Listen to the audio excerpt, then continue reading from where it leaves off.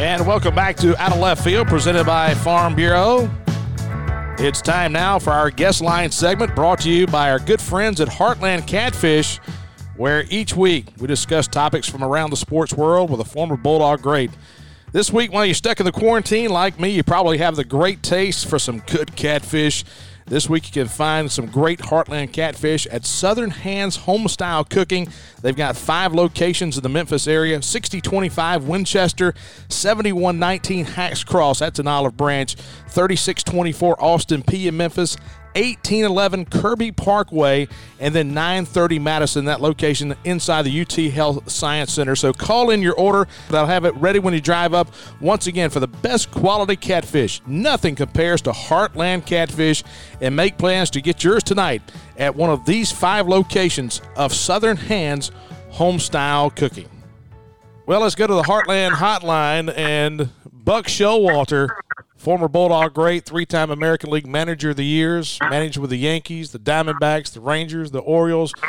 Buck, we appreciate you hanging out with us this afternoon. How are we doing today? Oh, we're doing great. We're doing great. And it's just one of the things we like to do is we like to look back in Bulldog history and talk about teams from the 1970s, the 1980s, and the 1990s. And when you look at 1977, when you guys came to Starkville, and you start looking at a bunch of junior college guys from Florida, Dell Bender, Russ Aldrich, Jack Lazorko, how in the world did all of you guys end up in Starkville, Mississippi? You know, it's 2 words, Ron Polk. You know, I had verbally committed to the University of Florida, but I had promised Coach Polk that I would at least make a visit to Starkville before I made a final decision. You know, he can be very persuasive. And as you well know, anybody that's spent any time around him. And, you know, I was from a little bitty town in northwest Florida. We graduated about 40 people out of a senior class. And, you know, it's one of those places where you got to hustle for a prom date. And you know, Starkville just fit me a lot better than Gainesville did. And I thought about it a long time. Plus, my roommate and best friend to this day, Russ Aldrich, had decided he was going to go there, and it just felt like the right place for me.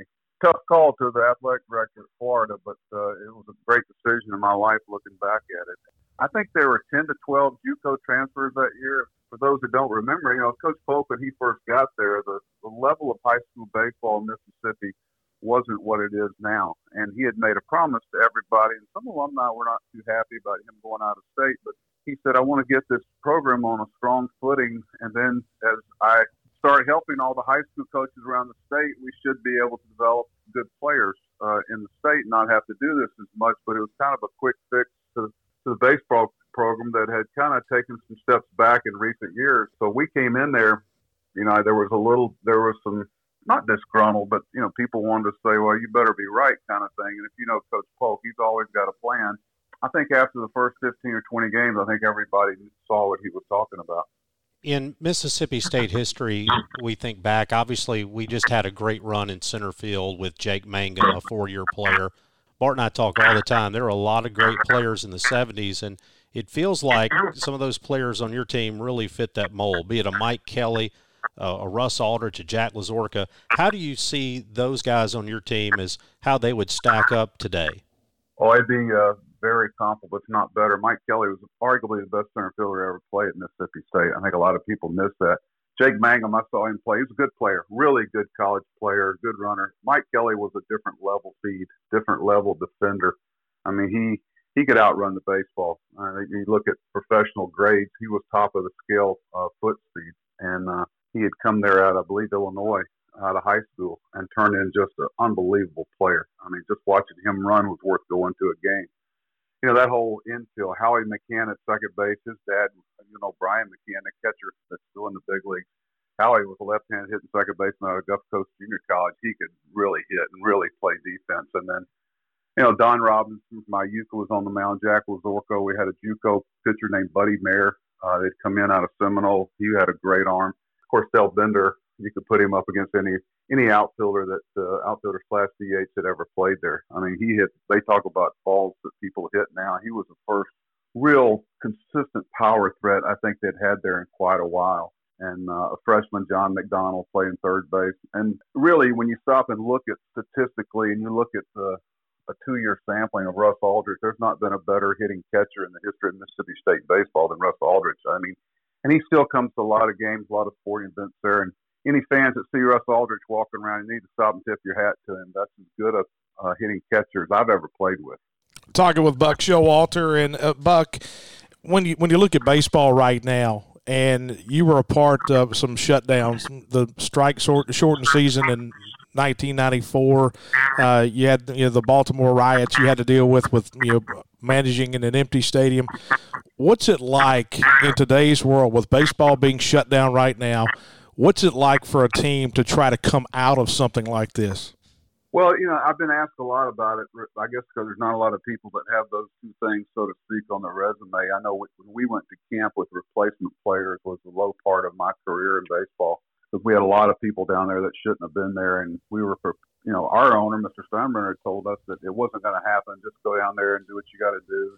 We had people from every walk of life, co-op leagues, city leagues, some people that, quite frankly, weren't real good characters. And we couldn't wait for it to be over. It was awful for the coaches. We actually broke camp and went to Colorado, played, I believe, the first game ever in Coors Field Stadium with the replacement players, and we got word halfway through the game, really about the seventh inning, that the strike had been settled, and we had to turn around, get on the plane, and head back to Fort Lauderdale to start spring training, a shortened version with the players. And I think my advice to a lot of people, they're going to have to start back over again. The biggest issue you're going to have is with the pitchers.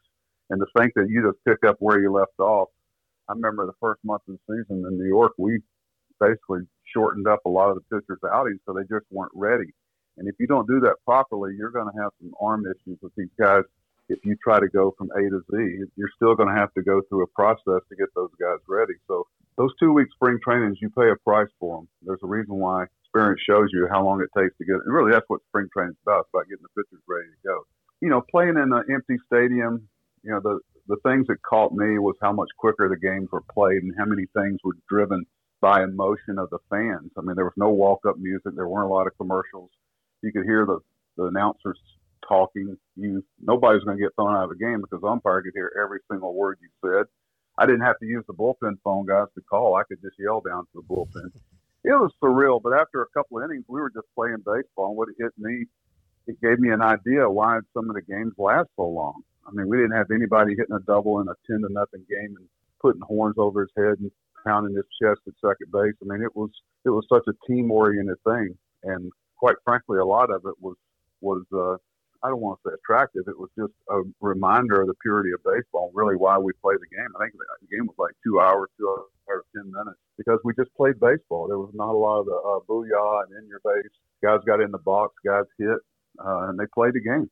And Buck, along those lines, just to follow up with that, college baseball came out early on with the SEC and said, we're going to push everything back to March the 30th. And all of a sudden it was April the 15th. And, a lot of leagues in the country have said, hey, we're going to cancel everything for the remainder of the way. How tough is it, and how much time would it take? Is that the main reason that you're probably not going to see college baseball this year, is because how long does it take to get back in that rhythm? Because you just can't say, hey, we're going to start on April the 15th and start practice on April the 10th. Well, baseball is such a game of repetition, and because you play in professional baseball, you play every day. In college baseball, you're playing probably 3-4 times a week. And it's probably not as big a challenge collegiately as it would be professionally. But, we're all going to err on the side of caution for sure. But if you look at a lot of the things, my big question is if they grant this year of eligibility to these guys going in their senior year, what do they do with the freshmen coming in? Is the NCAA going to give more scholarships to the university? Or are they going to, what happens to these freshmen if they're going to have to go back and finish high school? It may all fit. But my question is, you got these freshmen coming in and you got these seniors that may not be leaving. So you're going to have really 5 classes instead of 4 classes. So there's a lot of questions that the NCAA is going to have to answer. We talk so much about the state of baseball. Bart and I are kind of old school guys. We perhaps are not as analytical driven as some guys. We still believe you got to get the ground ball to second base, move a runner, and those kind of things. Where do you see baseball headed in terms of analytics versus the old school feel? Where do you see the state of baseball right now? Well, I don't. You are analytical. You just don't realize. You just happen to do it a lot with something called an eye test. I remember somebody hitting on a field two fields over, and I turned and said, "Who's that hitting over there?" He said, why? I said, I like the sound that the ball's making off his bat. I went over there with a guy named Manny Machado. There's just some things that experience will show you. And the best organizations are the ones that bridge both together. I mean, they act like this is something new. You know, we were doing this back in the 70s and 80s. If you don't think Ron Polk was analytically driven, you know, you weren't listening or you weren't watching. It's kind of not comical, but it's kind of entertaining to make a lot of people think that this is something new. We just have a lot more sampling. You know, you still have to do the same thing to be successful in baseball. You know, you tell a coach or a manager, would you rather have somebody that puts the ball in play or somebody that you don't know what they're going to do? They're very, you know, consistency is always rewarded. I think, you know, we've kind of taken the shame out of the strikeout. I know when I went back to and had struck out, which, you know, when a Ron Polk team didn't happen much, it was like a failure. I had 3 chances. We've kind of taken that away. Those guys still have a place. And there's not a battle, but there's, you know, the people that are down in the dugout, the people that are in the locker room, you know things about players every day. We had a great run in Baltimore because we were able to surround ourselves with people that, you know, we knew would play the game like we needed played. You know, we couldn't be the Yankees or the Red Sox financially and payroll-wise, so what were we willing to do?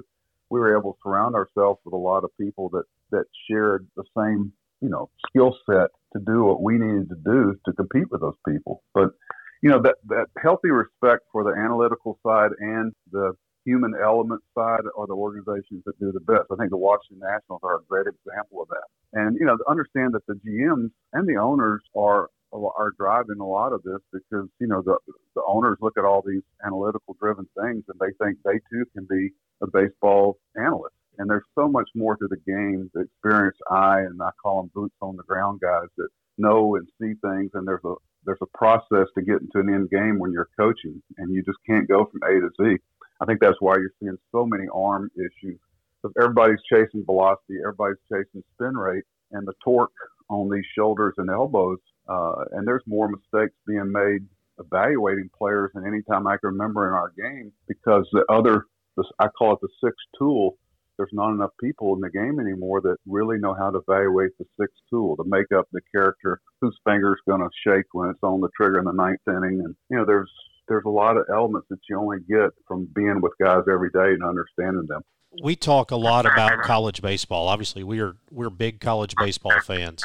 Where do you see the college baseball's role in the bigger game of baseball today? Growing, shrinking, or how do you see that? Well, unfortunately, a lot of it chases the dollar. You know, when you look back, a lot of talk about decreasing the minor league teams and in some ways, I think they're looking for the colleges to be a cheaper form of minor league baseball. And, you know, you go to some of these facilities, you can see why. But because really the facilities in minor league baseball are not as good as, on the whole, the college baseball facilities with a lot of exceptions. And I think they're trying to kind of, you know, weed those places out. And it's very tough on some of these communities that have put in these bond issues and everything to build these stadiums. So I'm hoping there's going to be a lot of thought put behind it. But usually with things like this, when there's talk about this happening, usually you can follow the money trail and you'll figure out why it's going on. But, you know, college baseball is always going to have a place. I spoke at the National College Coaches Convention in Nashville this year, over 6,000 coaches. It was a great event, and I was very impressed with the